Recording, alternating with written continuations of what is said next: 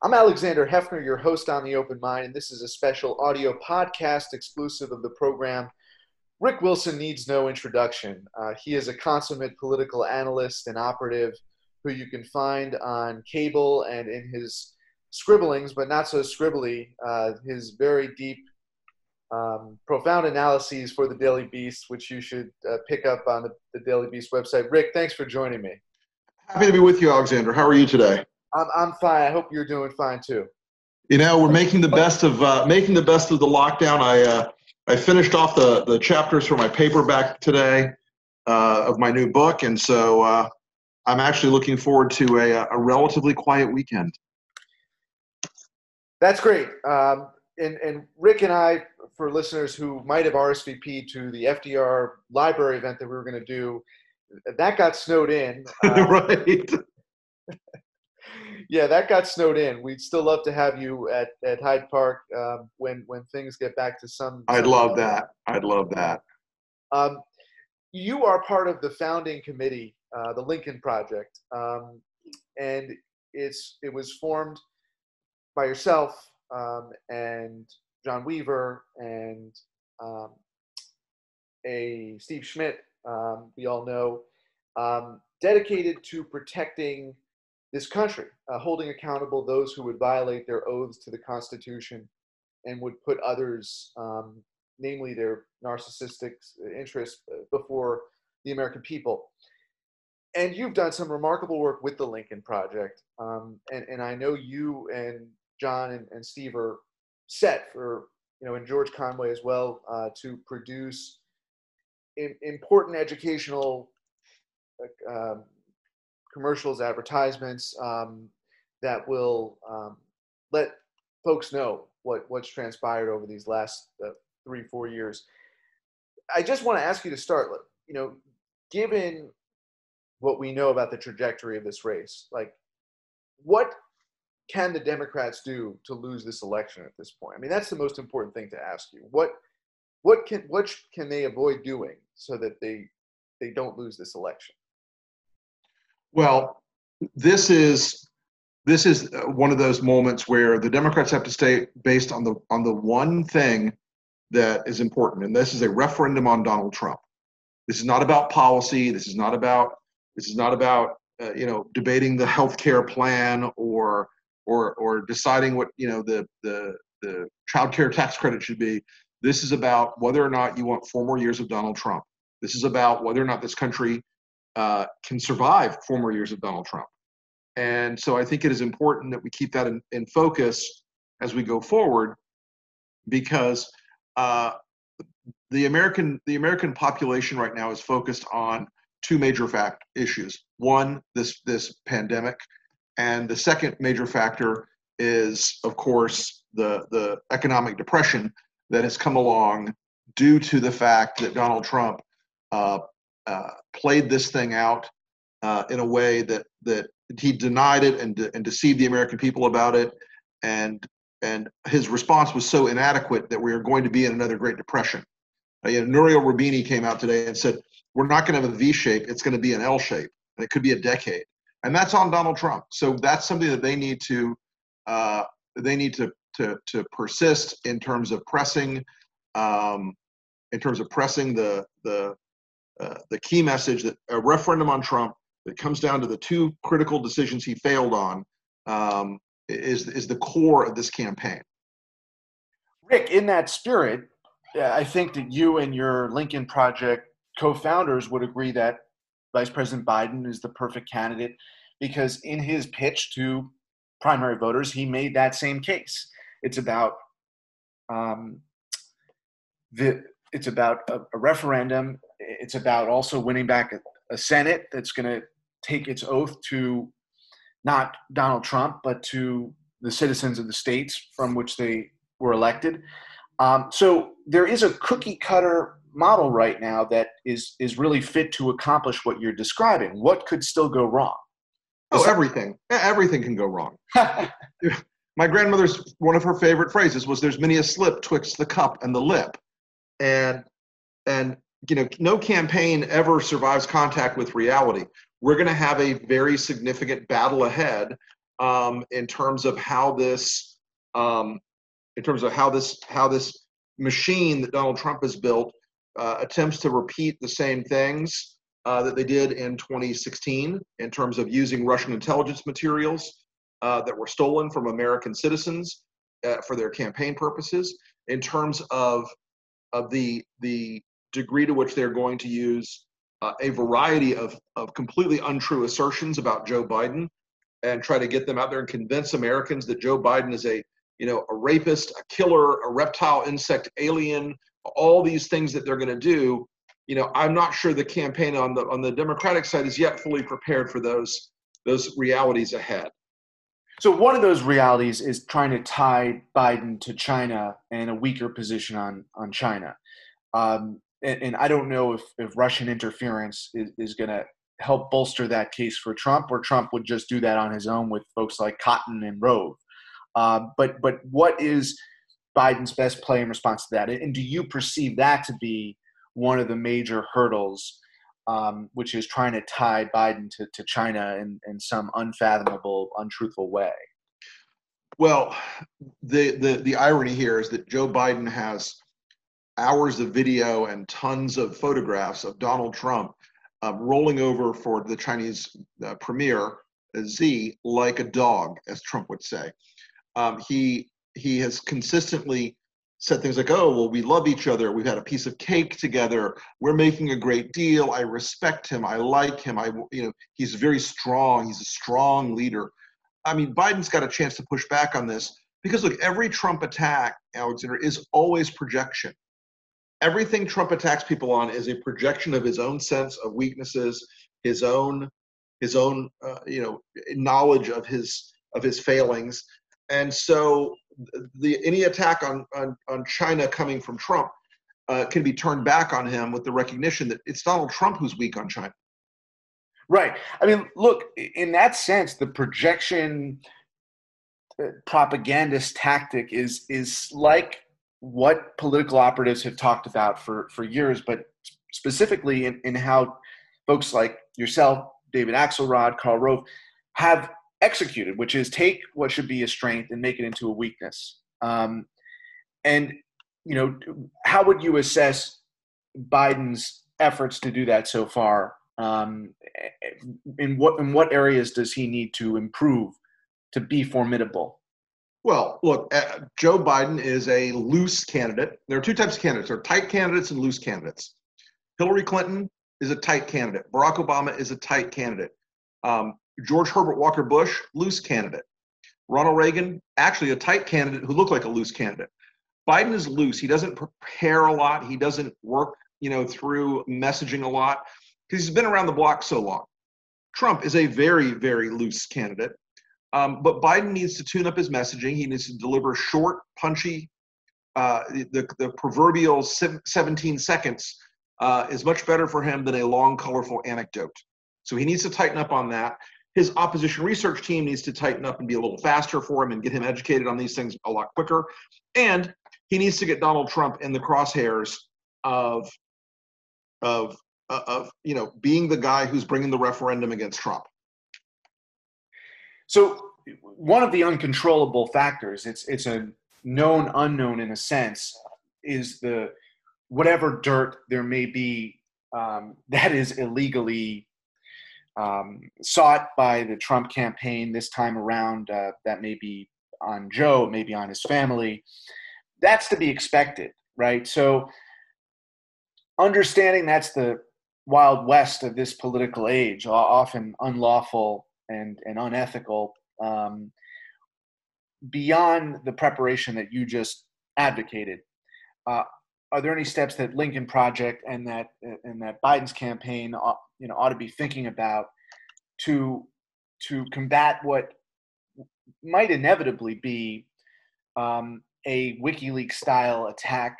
I think inevitably is the word you're looking for. It will happen. Yeah, it will happen. And there will be a moment where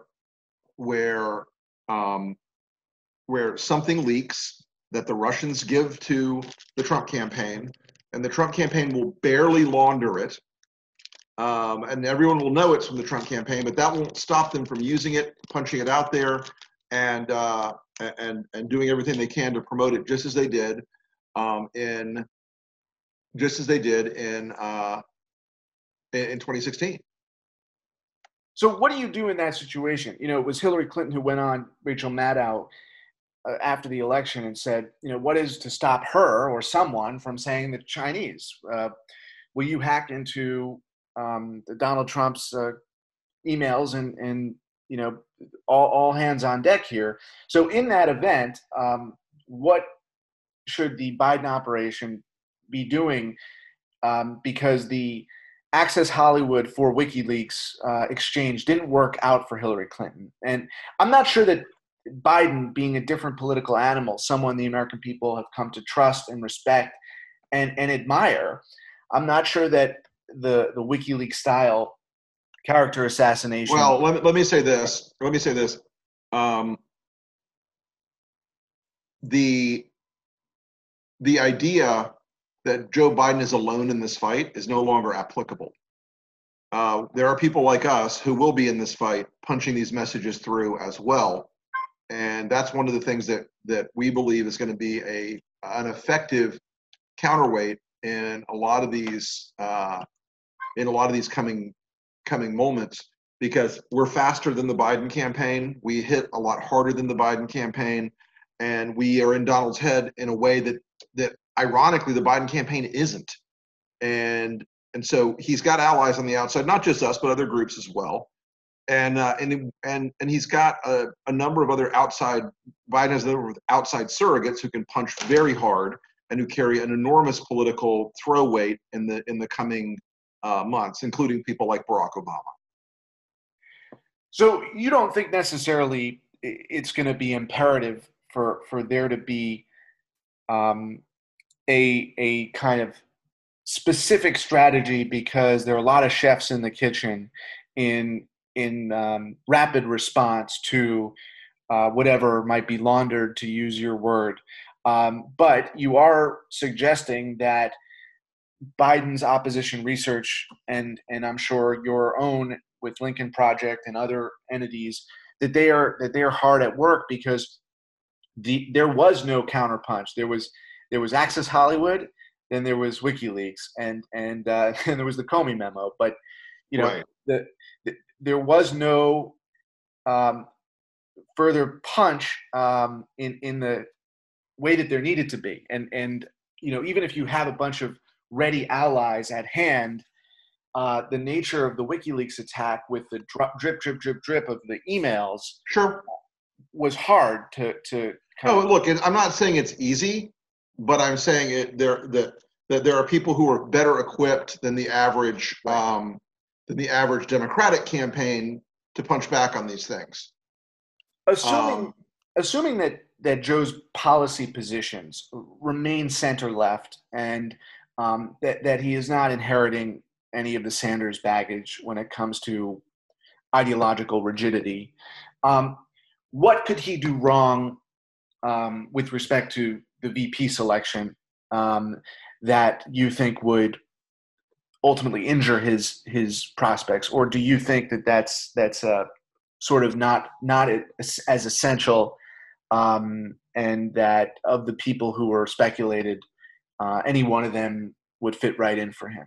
Well, I think you're going to end up with a number of good choices. They're all going through the vetting process right now, and no matter what the press wants, or what activists of any kind or individual candidates want, they're going to all have to go through the ringer on the vetting process, and some will survive that, some will not. And I think he's got a great palette of opportunities here, and a good number of folks that can be very persuasive as candidates. And I think that there will be a moment here very soon where we're going to know a little more about who's going to shake out of that list. And do you think, from your perspective right now, that there is someone who bolsters him? Is there someone who gives him more of an advantage in the Rust Belt country Sure, sure. than someone else. Well, I think that there is I think that there is an opportunity with Amy Klobuchar, who I think is scrappy and tremendous, that locks down a slightly shaky Minnesota, helps you in that upper tier with Pennsylvania, Wisconsin, Michigan, Ohio. Um, I think there's an opportunity. I mean, Gretchen Whitmer's got a lot of buzz the last few days because she's also sort of come up in the sweepstakes lately. So I think there are a lot of people out there, who fit certain lock and key things. I mean, I think Kamala Harris is a more national candidate if she's the VP. She brings a more national message to the campaign. She is more liberal than Biden, but I think she's also got a lot of charisma, and you can see her in a sort of chief executive role, I think, pretty easily. And with respect to the economy, it did seem like Liz Warren making the sort of inroads with constituencies within the Democratic Party and maybe even more broadly, as someone who is really transparent, articulate, and rapid on economic questions. Do you see her as a selection that specifically dealing with an economic crisis could be advantageous for Biden? I think that I'm not sure that she's actually as much in the running as people think. I don't think she gets you a lot of states that you don't already have on the Democratic side. What do you hope? The long-standing effect of the Lincoln Project. Are you hoping that in recapturing the soul of the country, you can recapture the soul of the party? You say on the Lincoln Project's Twitter, you cannot escape the responsibility of tomorrow by evading it today. Quote from Lincoln. The desire to hold accountable the Republicans who have again taken their oaths to Donald Trump and not to right Mainers or Arizonans, Coloradans. Do you think that if Biden is indeed, and tell me and tell our listeners if you think if he is indeed capable of a significant electoral and popular vote win of the variety of Barack Obama in 2008, that Lincoln can once again be the bedrock and not Trump for the Republican Party? Well, that's what I'm going to that's what I'm going to work on, as tirelessly as I can, and I'm a pretty tireless guy, as you know, for the next 160 days, in an effort to ensure that this country is not trapped in 4 more years of someone I consider to be one of the most dangerous presidents of our lifetimes, and someone who has demonstrated that he does not have the compassion or the understanding, to deal with a crisis of this scope. He doesn't have the intellectual or moral balance to deal with the most consequential decisions in a country. And so, I think it is possible for Biden to have a very meaningful win. I think, if we end up where Florida breaks away and you end up with 2 or 3 of those other states, I mean, we've got Biden up at that point into the 330 range. And that's a happy place to be. And I think that the country is going to be very tightly divided till fairly close to the end in some of these purple states. But there is a meaningful chance that Donald Trump does not win Pennsylvania, does not win Michigan, does not win Ohio, does not win Minnesota, does not win North Carolina. And so I think there are a lot of places this could go wrong for Trump. Look, Trump's in trouble in Georgia. But Biden has to do all the work. He has to punch all the buttons. He has to stay in the fight every day. He cannot blink. He cannot rest. He cannot take anything for granted ever, even for a moment. But he has a chance to pull off a very good victory here. And look, Trump has a chance to activate the Republican base to a point that gets them up to the 67, 68 percentile instead of the 62, 61 percentile of intensity. If he does that, he may win. And it's important that we stay in that fight the whole time to make sure he doesn't solidify that base. That's why groups like And mine are working very hard not to let him. and complacency is the enemy number one, right? Yeah. Or Yeah. something else. Yeah.